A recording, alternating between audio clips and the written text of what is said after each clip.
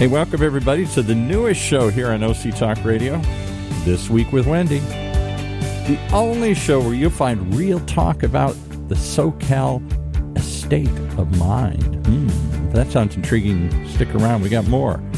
Because we got Wendy Ross, who after decades of working at real estate brokerages in Silicon Valley and Orange County, decided it was time to create a different real estate business model. And so she did. That's why Veracity Real Estate was started. The time was right for a renewed commitment to bespoke client advocacy at all price levels. All price levels, really. Seldom available within high-cost, luxury-minded markets like Southern California. So Wendy's built a company of data-driven real estate investment advisors who are truth seekers and truth tellers. So Wendy, what kind of truth are you going to tell us today? I'm going to keep it fun and holiday sort of centric. I had a good friend of mine come to me and ask me to value his coastal property that he leases out as a short-term rental.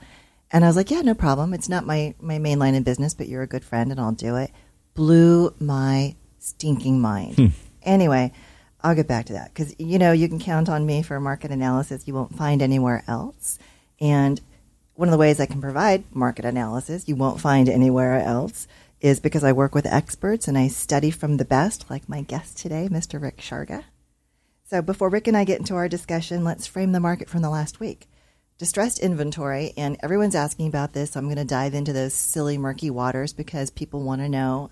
And when I'm talking about distress, it's a little bit different from what Realty Track and other companies are talking about because I'm going to include bankruptcies and other forms of distress. But having said that, month to date, we sold 11 homes in various forms of distress. 11. Year to date, we sold 108. That's less than half of 1% people. So if there's a deluge coming, I'd sure like to know where it's coming from, and that is why Rick is here. So back to my friend with his holiday rental. I took a look at how many homes in Orange County, and most of these are going to be coastal, granted, how many homes rented for $10,000 or more per month. They have doubled. We have twice as many people renting homes for more than $10,000 a month. And because there's so much demand for those, the prices have gone up almost 50% year over year. And last year was up over the year before that. So what dismays me about this particular stat is that seldom have we seen anything in Orange County go up and then cycle back down, with the notable exception of the 08-09 crash. But since then, when prices go up, rather than going back down, they stabilize for a while because we're all greedy bastards and we refuse to drop our prices, right? I mean, we're spoiled here. So enough about that. For my general market update for the last week, we have now reached the 77% mark in terms of month-to-date sales as of last week. And that's great, but we're only 75% of the way through the month. So we're trending ahead of our normal stats for the month. And this is not at all extraordinary. It's boring. It's so typical now. Last week, we acquired 640 new listings, which is terrific. It sounds like a lot. However, we sold 646. So people were moving in the wrong direction still. We're selling too much of too little. And this has continued to keep the pressure on median price, which again is up 14.5% year over year. So there we are. Same. It's Groundhog Day. This is why I have a radio show, so I can get people to talk about anything else because I'm getting bored of myself. So every week I'm asking notable names to join me to provide a behind-the-scenes look at what's happening in SoCal real estate. And as you probably know by now, I look at things a bit differently, and so do my guests. We're sharing what the industry knows and sometimes what the industry doesn't want you to know, but I do, because if you do it right, your home is going to be the best investment you'll ever make, but only if you know the nuances of the market. So this brings me to today's guest, Rick Sharga, one of my favorite humans and an old friend, and I couldn't be happier to have him here. And everyone thinks the wave of foreclosure is coming, like I said, so I asked him to talk about this and set us straight, talk about what is happening with distressed inventory and the impact on pricing, if there is any. So, Rick, thanks for coming. It's great to see you again, and thanks for having me. It's been too long. It's been way too long. Yeah, we need to get together more often. Well, now that you have a radio show, we have an excuse. Fabulous, Kara. My publicist is like nodding. She's on it. All right. So, Rick, it's great to have you here on OC Talk Radio. And everyone knows Realty Track. But no one knows as well as I do that Rick is one of the country's most frequently quoted sources on real estate, mortgage, and foreclosure trends. Rick Sharga is the Executive Vice President of Realty Track, which is a leading foreclosure search and discovery website used by real estate agents and investors alike. So, Rick, I have a few burning questions. Let's get to them. Were you, like me, surprised by just how strong the housing market was in 2021? I mean, in California, obviously specifically in Orange County, but also across the nation. And is it going to continue? I was not even a little bit surprised. Really? No. Why?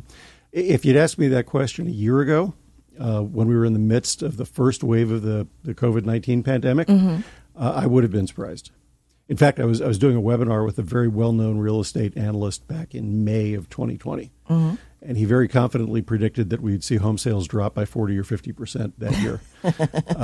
And I won't tell you who he was because he's actually a very smart guy and would be embarrassed. But at the time, it was a perfectly logical forecast. Sure. Because we'd lost the spring selling season. Sure. March, April, May were terrible, terrible months in 2020. I was there. Yeah, I bet. You were on the side waving signs saying, please buy this house, right. Which is not a problem anymore. No. But no, there are three things that have really stimulated housing demand. And it's nationally, and it's in California, and it's in Orange County. They're very similar.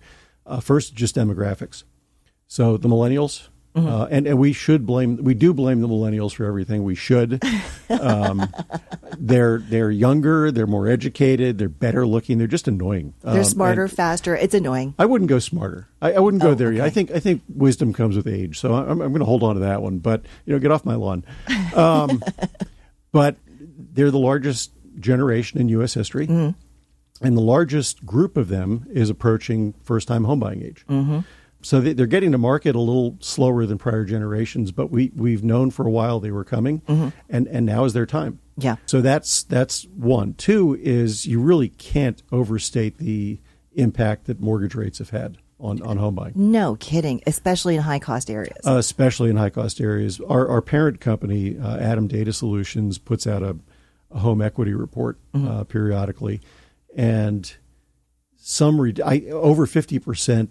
Let me do that again. Over 25% of homeowners have more than 50% equity right now in their properties. There's Lord. $23 trillion in homeowner equity. And this is national? Or? This is national. Okay. And the point here, as I'm wandering around, is that the mortgage rates have made it more affordable in more than half of the markets across the country to pay a monthly mortgage bill rather than pay monthly rent.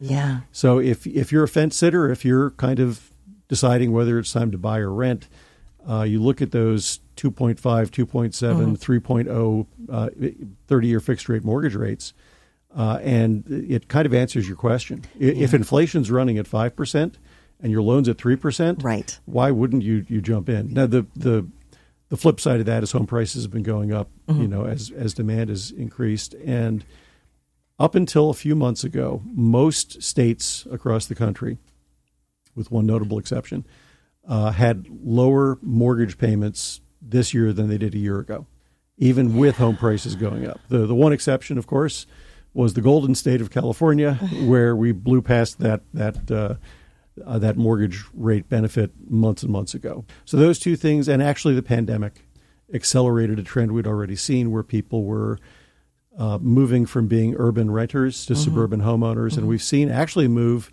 to the far suburbs and even to rural areas. People now know they can work from home as they're looking for more space in their homes for home offices. Well, exactly. That's what I was calling the reshuffling, stealing from the Zillow executive. Yeah. Those trends have driven home buying. So was I surprised we had such a strong year? No, not at all. And the prices going up is simply economics 101. Supply and demand. Yeah. So that isn't a surprise either. That will have to slow down. So what do you think for 2022? Do you think it's going to continue to accelerate, just not quite so much?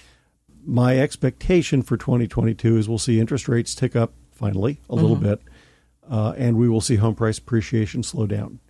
Demand is still there. But I do think we'll start to see some lower priced properties enter the market as we hopefully exit this pandemic. Lord, I hope so. And as that happens, your median actually ticks down a little bit because now you have lower priced properties. So where do you think the lower priced properties are going to come from? Existing homeowners who are ready to move up. So as look, building permits are up. Housing starts are showing signs of life. People are moving into more expensive houses. As they do that, they're trading in their old house. And you'll start to see some of those lower price properties come onto the market. We're not going to see it from builders, especially not in California. They can't afford to build anything affordable here. No, it's according to Fannie Mae, it's $100,000 before you break ground in California. And then the state put in a new law that says you have to have a solar energy system, which adds another $10,000 to $20,000 to your table stakes. So I'm not sure how you can build affordable housing when you're starting before you put a shovel in the ground at $120,000. It's just now we are starting to see some manufactured housing. And we are starting to see some tiny houses, ADUs. And I think the manufactured housing is going to maybe be a game changer. Fannie and Freddie are both, for the first time in decades, talking about approving financing for no those way. properties. Yeah. Freddie just made an announcement a few weeks ago about a brand new program for manufactured housing. And you're making a distinction between manufactured housing and mobile homes, because they are not the same thing. They are not the same thing. So manufactured homes prefabricated on a permanent foundation. Or at least a semi-permanent foundation. Okay. But not something that's going to roll away at night, to your point. Yeah. No, that's fantastic, and we need it. Yeah. Because otherwise we're going to have to completely change the way society we look at housing and come up with some trusts and things that are literally charitable institutions that are financing affordable housing. And I don't see that happening. I don't think that we're that kind. I'm going to stop short of talking about the sociological patterns, but no. Look. The bottom line is, we've done copious research on the subject, and most people prefer to live indoors. So they're either going to want to buy a house or they're going to rent something, and we're at a point right now where there's not enough supply of homes for sale to meet demand. And if you look at the multifamily market, we're at historically low levels of vacancy. We're below 2%, which is stunning. It's one of the things I think a lot of the analysts missed and a lot of the economists missed, and I've been talking about this for a long time, is household formation. I think we've had a huge surge in household formation. Part of it is a rebound because during the pandemic, we had the largest percentage of young adults in history living at home with mom and dad. Exactly. Apparently, mom and dad cut off the Xbox, so they can't play, whatever video games they're playing, Minecraft or whatever. Don't look at me. I didn't have kids. I don't know. But no, as they've decided it's time to move out, you just have a groundswell of people who need a place to live. Right. And they're renting and they're buying in really, really high numbers right now. Well, and these young people, I'm going to try not to call them kids, but these young people very often are saving their pennies because they were living at home with mom and dad for so long. Yep. They've got decent jobs. And I was reading a report with some of my friends this morning. Many of them never intend to have children. So they're planning for a life of more discretionary income than generations before them.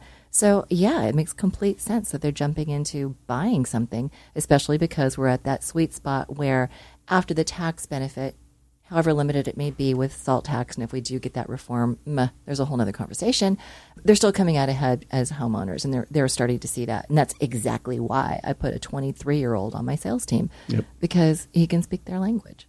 Yeah, whatever language that is. Yeah. It's almost like English. It's a. Oh, wait, you're a dad. You should know. It sounds vaguely familiar. Yeah. How old are your kids? Well, I have 25 and 19, so I'm right there. Yep. So you're speaking from direct experience. Absolutely. Did you cut off their Xbox? No, not yet. I don't mind them being there. And it's been tough for kids graduating the last couple of years. Yeah. Because of COVID and because of everything changing the way that it has. And our state has not recovered as quickly as the rest of the country has from an economic standpoint. Orange County's done better than most of the state. But, our unemployment rates, even in Orange County, are still running about a point higher than the national numbers are. And do you think that's because of is that the agricultural element suffering? No. Is it the hospitality? The COVID-19 recession was a very unusual recession. And one of the reasons it was unusual is that it hammered a handful of industries extraordinarily hard. Right. Retail, restaurants, travel, tourism, hospitality, entertainment. And if you think about those industries, that's a huge percentage of the California economy. So the fact that we've recovered as well as we have so far is amazing. But just using a local example, Disneyland is the largest employer in Orange County. Right. And they hung on to their cast members, not employees, to their cast members really for about as long as you could have hoped a company would do that during the pandemic. Which was noble. But ultimately, they wound up laying off 23,000 people. Right. And they've hired less than half of them back so far. And again, that's a function of just unfortunate business requirements. Yeah. You can't cut off your nose in spite of your face. I'm saying nothing negative about Disney here. I'm actually a big fan of the company, but we've been pass holders for 190 years, I think. At least that's what the bills look like. But no, this is all absolutely cause and effect. Their businesses are not back to where they were, so they don't have the need for quite as many people as they did. I think one of the long-term impacts that this pandemic is going to have on the market in general is I think there have been a lot of companies in these service industries that have suddenly figured out how to do more with less people. Absolutely. And I think that may be a structural change we have to deal with as we move forward. Well, technology has always aided us, and we've always gotten exponentially more efficient. You know this more than anybody. I'm preaching to the choir here, for heaven's sakes. You work at Realty Track. But yes, I mean, I find that my own team, I've got a team of 4, and we're getting a whole bunch more done than we would have before, the team of 6 or 7 probably. But all of this said, we're still recovering from the COVID crisis, especially here in California. We don't have all the service sector jobs back yet, especially in hospitality. Prices are still going up like mad. How is this not a bubble? Well, two things. Let me go back to something you just said, then we'll get to bubbles specifically. Okay. California is a bit of an outlier compared to a lot of the rest of the country. So you talked about service industry jobs not coming back. I would submit to you that the people that are employed in the service industry in California are not homeowners and are unlikely to be homeowners anytime soon. I've actually made that argument myself. When your median home price is $800,000, it means that neither of my kids is ever going to be a homeowner in California because dad's done okay, but I can't support both of them in $800,000 houses. And that a lot of employees in the state, in a lot of those industries, just will never make enough money to be able to afford that kind of housing. Fair. So that California is a bit of an outlier. On the bubble issue, the truth of the matter is no matter who you talk to and no matter how smart they tell you they are, nobody really knows there's a bubble until it bursts. I love that. I love someone who is actually an expert admitting that we don't know until we know. I'm never the smartest guy in the room. I like to sometimes think I'm the second smartest. But if I go into a room and I know more than anybody else, it's time for me to leave the room. Wrong room. It's not a very good room. Here's what you look at, though, and one of the reasons I don't think we're in a bubble. If you take a look at nominal home prices right now, they're the highest they've ever been. Sure. If you look at the prior peak, which was around 2006, you can see we're higher than that, but we're higher than that in 2021 dollars.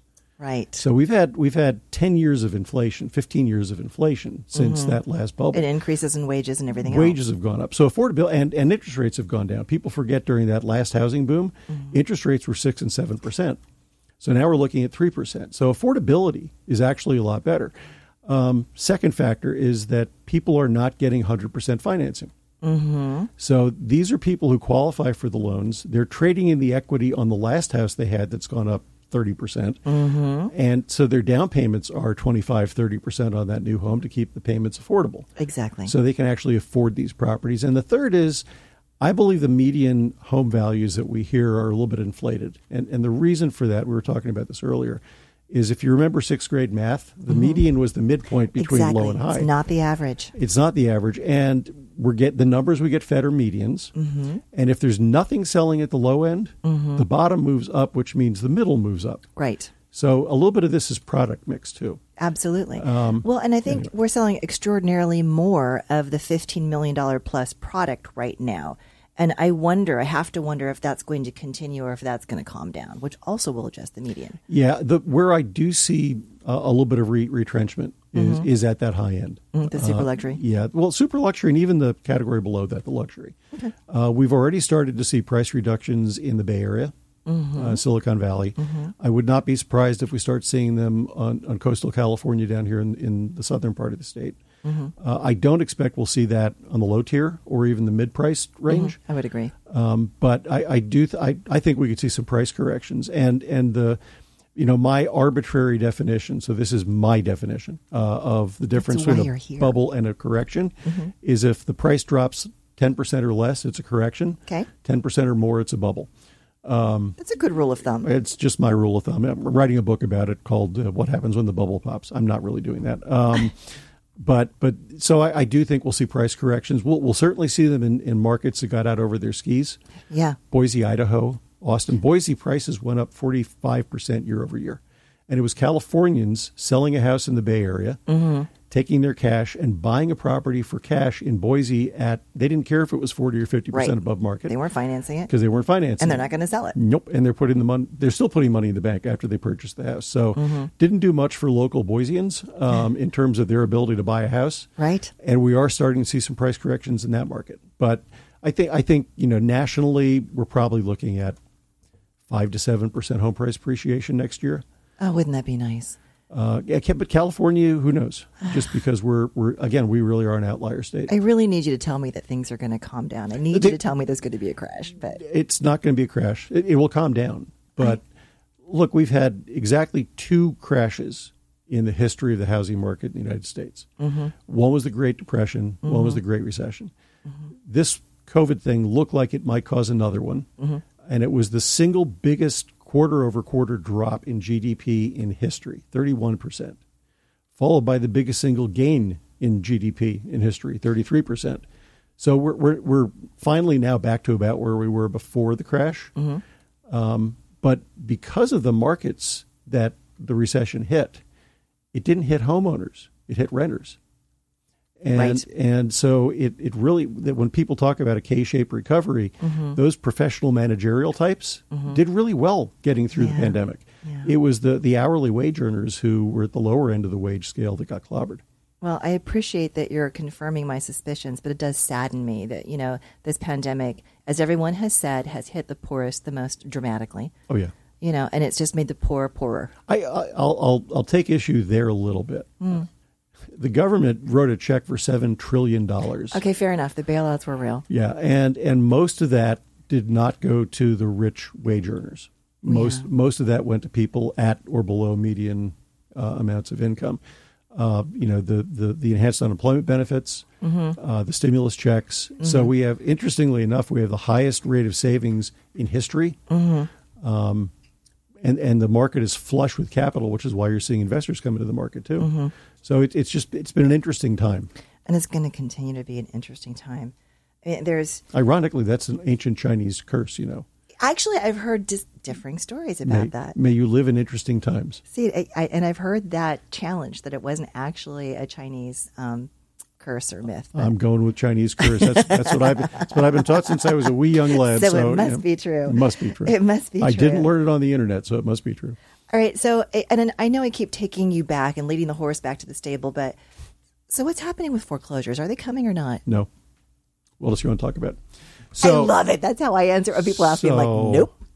So here, everybody thought, and this is logical. This is very logical. We lost 22 million jobs overnight.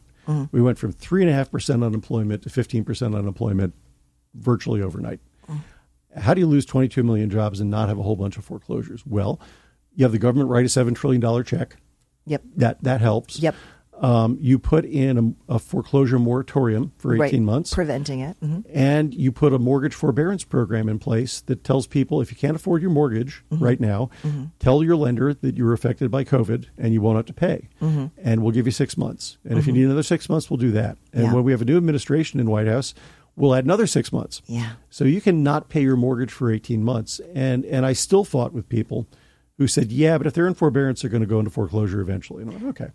So there were 4.5 million people that began in the forbearance program. That was the peak back in March of 2020.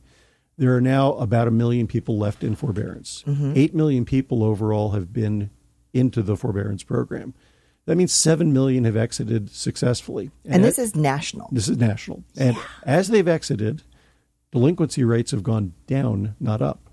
So these people aren't exiting forbearance and going into delinquency. In fact, 85% leave either continuing to make their payments, having their loan payments reinstated, getting a deferral program or a loan modification, or paying off the loan. Yeah. That's 85% of them. The other 14% are in the middle of working out a plan with the lender.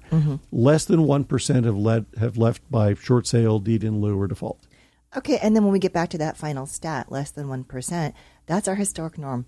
Yeah, 1% of loans typically go into foreclosure, and it has nothing to do with equity or sales trends. It has to do with a household financial catastrophe. Life. A divorce, a death, unexpected bills, job loss, right. something. Right. And that's what leads to foreclosures.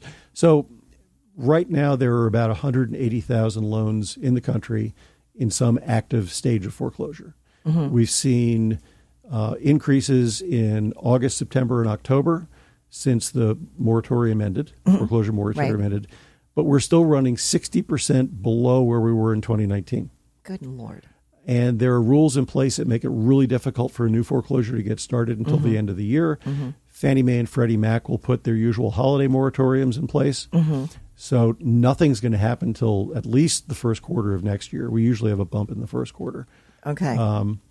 And then we probably won't have another increase till midway through 2022. But we're not going to be back to normal levels of foreclosures till the end of next year, much less have a flood. It's just, it ain't going to happen. Oh, Lordy. So the net is that prices are going to continue to rise, although not quite as much, hopefully. There's not going to be this avalanche of distressed inventory. And I really think, my gut tells me that when the general population, like half of 1% who might actually listen to this conversation, and when the bulk of the population finally catches on that wave isn't coming, they too are going to surge into the market because they were waiting for that. Yeah, there's another big difference this time compared to prior cycles. So if you remember the Great Recession, if you went into foreclosure, you lost your house and it went back to the bank. That was pretty much the end of the story. But remember then 33% of homeowners were underwater on their loans. I'm about to release a report that shows that even the people in foreclosure today, 87% of them have positive equity. Which is just shatteringly different. Right. So the bottom line is if you're looking for distressed inventory this time, you're going to have to get to that homeowner before the foreclosure sale. Right. And they've got plenty of time to sell it because the median days on market now is 8. 8. Yes. Well, we know what you realtors are doing. We know how you're cheating. Don't you even begin to talk about what you know I do. You have that pocket listing. You have the buy. No. I see the property hit the MLS and it goes pending within a nanosecond. And it's like, wait, how did they do that? I know how they did that. It's okay. I hope you know. It's all good. My company has a policy of no pocket listings. Well, that's good. And we also have a policy of no dual agency. Really? Absolutely. See, now, if the rest of the industry would only adapt those things, the reputation of the realtor would go up exponentially. Oh, I'm sorry. Would you say that again? I said if only the rest of the industry would follow your lead. That's right. My lead. Yes. You personally. Wendy for president of NAR. I love this man. And I didn't pay him to say that, people. I did not. This is just authentic Rick Sharga embracing the brilliance that is moi. Okay, so last week I talked about Zillow shut down its iBuyer program, and I was giddy the whole time. I'm still dancing around because I think it's hilarious. So what's your take on this? Yeah, so a couple things. One, the overreactions to Zillow exiting the iBuyer space have been phenomenal. It's kind of funny. One of the questions I got immediately was, does Zillow know something about the housing market that the rest of us don't know? I said, you're really not paying attention to what just happened, are you? But no, so Zillow announced publicly that they lost $300 million last quarter on their iBuyer initiative. They have another 18,000 properties that they either have already owned, they already own, or they're under contract, and they've said they're going to honor the contracts. They expect to lose 5 to 7% on all of those home sales as they sell them off. So you're probably looking at about $500 million, $600 million in losses. Zillow didn't exit the market because they saw that the market was about to go down. They exited because they can't afford to lose $300 million a quarter indefinitely, even as big as they are. So that's one. Zillow didn't know something about the market nobody else knew. Two, it doesn't mean the iBuyer model is going away. Sure. The iBuyer model is basically arbitrage. So you have to be really, really good at math, and you have to figure out we're going to buy low and sell high. Right. And the mistake most individual investors make when they're doing a flip is they overvalue the property, so they pay too much, and they underestimate how long it's going to take and how much it's going to cost to bring it back to market. Right. Zillow basically made both of those mistakes, and they did it at large scale. So people talk about economies of scale, and that's true. You get bigger, you can kind of move your price, your costs over a lot of different areas. The opposite is also true. If you make a mistake in your business model at scale, the impact at scale is it's huge. ridiculous. You lose $300 million a quarter. And I'm sure the board of directors loved that. Not even a little bit. And the other iBuyers have done a better job sharpening their pencils. So they're doing okay. I expect what will actually happen and I haven't read anybody else talk about this, so this is mine. I think what's going to happen in the iBuyer market is what happened in the single-family rental market. So if you remember Blackstone and Starwood and American Homes for Rent, the big institutions got all the press because they're gobbling up all this inventory. They still own collectively, all the big guys collectively own less than 2% of single-family rental properties. Right. So it was a story, but, But what they did was establish it as a business model that was a little bit more professional than mom and pop, the landlord. Right. So it caused a bunch of regional investors to spring up. And if you look at the trends over the last 10 years, you see that instead of the big institutions gobbling this up, it was somebody who focused on Raleigh or somebody who focused on Austin or somebody who focused on Iowa. I've got a buddy who's big in Ohio. So you get the idea. And I think we're going to see the same thing in the iBuyer market where you wind up with local or regional iBuyers who specialize. They understand the local market. They know the realtors they can work with in the local market to give them the right kind of information. Zillow relied way too heavily on its algorithm. And that's the third thing I wanted to point out. I know realtors are jumping all up and down saying, yeah, we told you the Zestimate sucks. Zestimate doesn't suck. The Zestimate is a useful tool for a very useful tool. For what it is. Yes. It's never going to be accurate if you're dealing with a unique property, ever, because it has no comps. And none of the really expensive, bank algorithms, AVMs, are any better than the Zestimate in broad-based markets. Their issue was they relied too heavily on it. Yeah. And I believe their biggest mistake was the adjustments they made after they got the Zestimate, not the Zestimate itself. Yeah. And it's a barometer, but it's not. It needs to be viewed as a range. If you go to their website, they tell you not to use it as the only method to determine the value of a house. They suggest you get an appraisal, you get a CMA from a qualified agent. It's actually on their site in writing.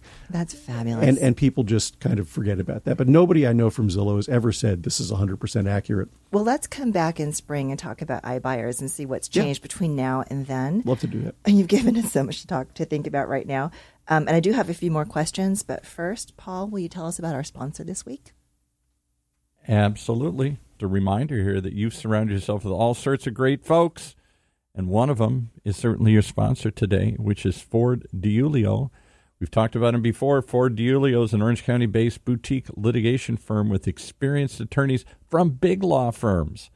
And what does that give you? Well, the partners founded Ford and DiIulio on the concept of aligned interests, where their success is tied to your success, where they're rewarded for being efficient and effective, and where they engage in the relentless pursuit of their clients' goals, whether in litigation, in mediation, or at trial. So if all that sounds appealing, you'd like to learn more, simple way to do it, just go to the website, FordDiulio.com. That's FordDiulio, FordDiulio.com. All right, with that, let's head back to Wendy and the discussion. Can I ask one quick question? You guys always tempt me here. Go for it. You are blowing my mind when you say no foreclosures and all this kind of stuff coming up here. We had somebody on an earlier show talking about apartments. Apartments seem to be an endless need. Are we ever going to get to a place in Orange County where we look like New York and a huge chunk of the population just never owns a house, just always lives in apartments, and that's okay? California home ownership rates are actually among the lowest in the country. Really? So that's already true. And in Orange County, since there's very little land left to build on, we're starting to see a lot more planning about building up rather than building out. Right. And that suggests multifamily. We also have the two new Senate bills, which are kind of inclined toward encouraging multifamily development. You mean 9 and 10? 9 and 10, yeah. Yep. And so it would not surprise me at all, Paul, to see an even heavier emphasis on rental than on home ownership than what we currently have. So, yeah, that's a great question.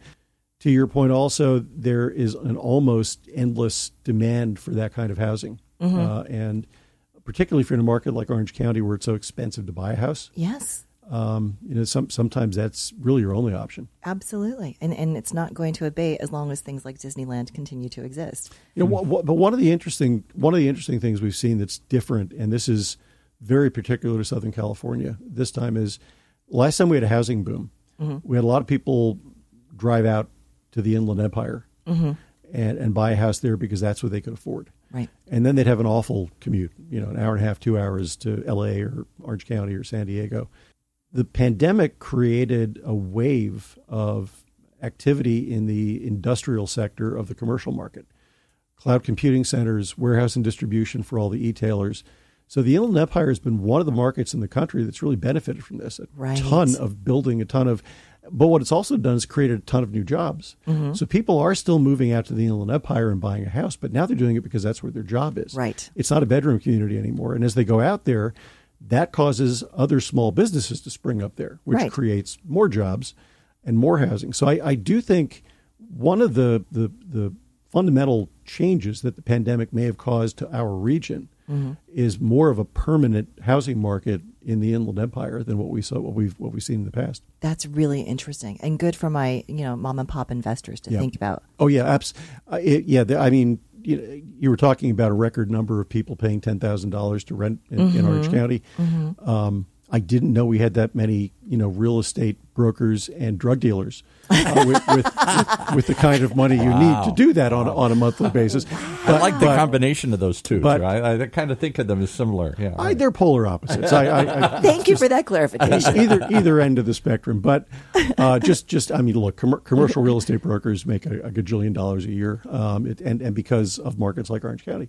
Right. But the fact is there are a finite number of people that are going to spend $10,000 or even $5,000 or $4,000 a month to rent a place. Well, and many of them are doing it for resort purposes for holiday. Right. They're not from here. They don't live here. They're drug dealers from Cuba. Yeah.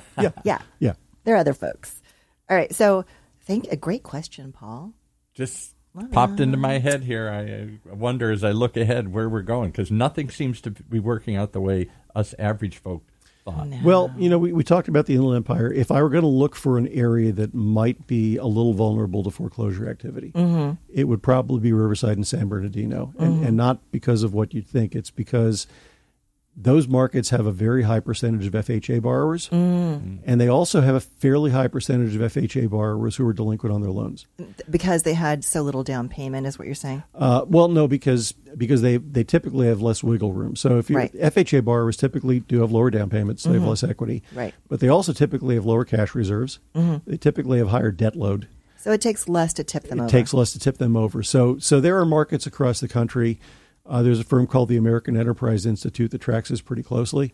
There are probably a dozen or so markets across the country that have that kind of potential double whammy where they have a high percentage of FHA loans and also a high percentage of those loans that are delinquent. So if I were looking for a potential market vulnerability in our region, it would probably be Riverside, San Bernardino for those kind of homeowners. Well, thank goodness I specialize in the coastal Orange County region. Yes, that's not a big issue. And not a lot of FHA borrowers out there. There's some, but some of them are getting FHA for different reasons, and they're still putting a larger down payment down. So, all right, well, we only have a few more minutes, and again, I cannot say how excited I am to have you here. I'm just delighted because I've missed seeing you and I adore you as a person, and you've been a lovely friend for so long.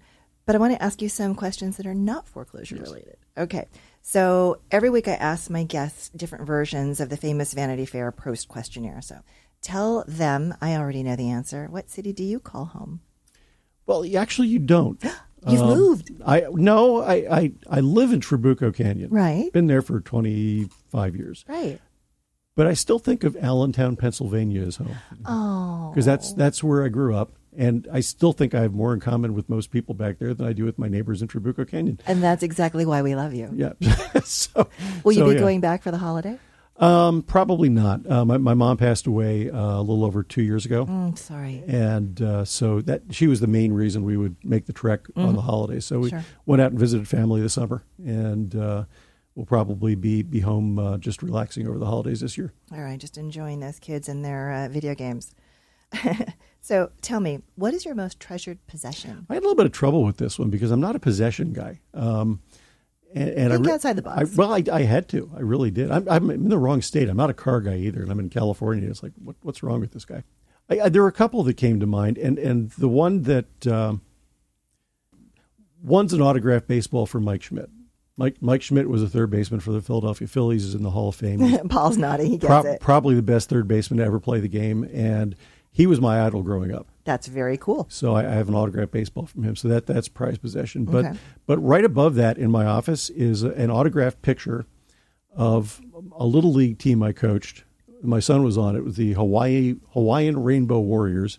We got to use college teams because we couldn't afford the pro teams.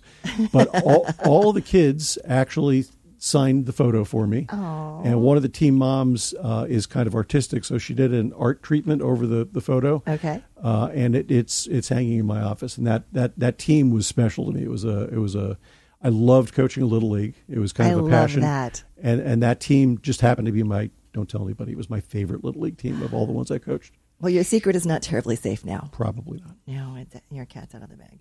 All right. Aside from coaching Little League, so far in your life, what do you consider your greatest achievement? Helping to raise two really good people who are now young adults. No kidding. No joke. Really, really tough to do these days, but I could not be prouder of the two kids just because, not because they're, world famous or going to be, mega millionaires, but because they're just good people. They're good humans. Yep. Yeah, that's what gives me hope is I'm seeing this new batch of young people, and they do seem to overall be really decent, good people. So bravo. And I don't know this. Do you have a personal motto? I have a couple, but one of my favorites is a line from Mark Twain, which is never let your schooling interfere with your education. Nice. And I go into every encounter, every meeting, every day trying to learn something from somebody. And one of the things my father drilled into me when I was a little kid was, you can learn something from everybody. Absolutely. He said, even a bum on the street you can learn something from. And because I was a teenager and I knew everything, I challenged him on it. I said, what can I learn from him? And he said, how to survive on the street. Yeah. And I went, ooh. Yeah, just going out there in life and being present and shutting up and listening. It's shocking what we learn when we just listen. All right, well, we're going to have to wrap it up. I adore you. I thank you for being here. I'm shamelessly going to rope you into coming back again and again and again. I would love to do that. All right. Thank you. Paul?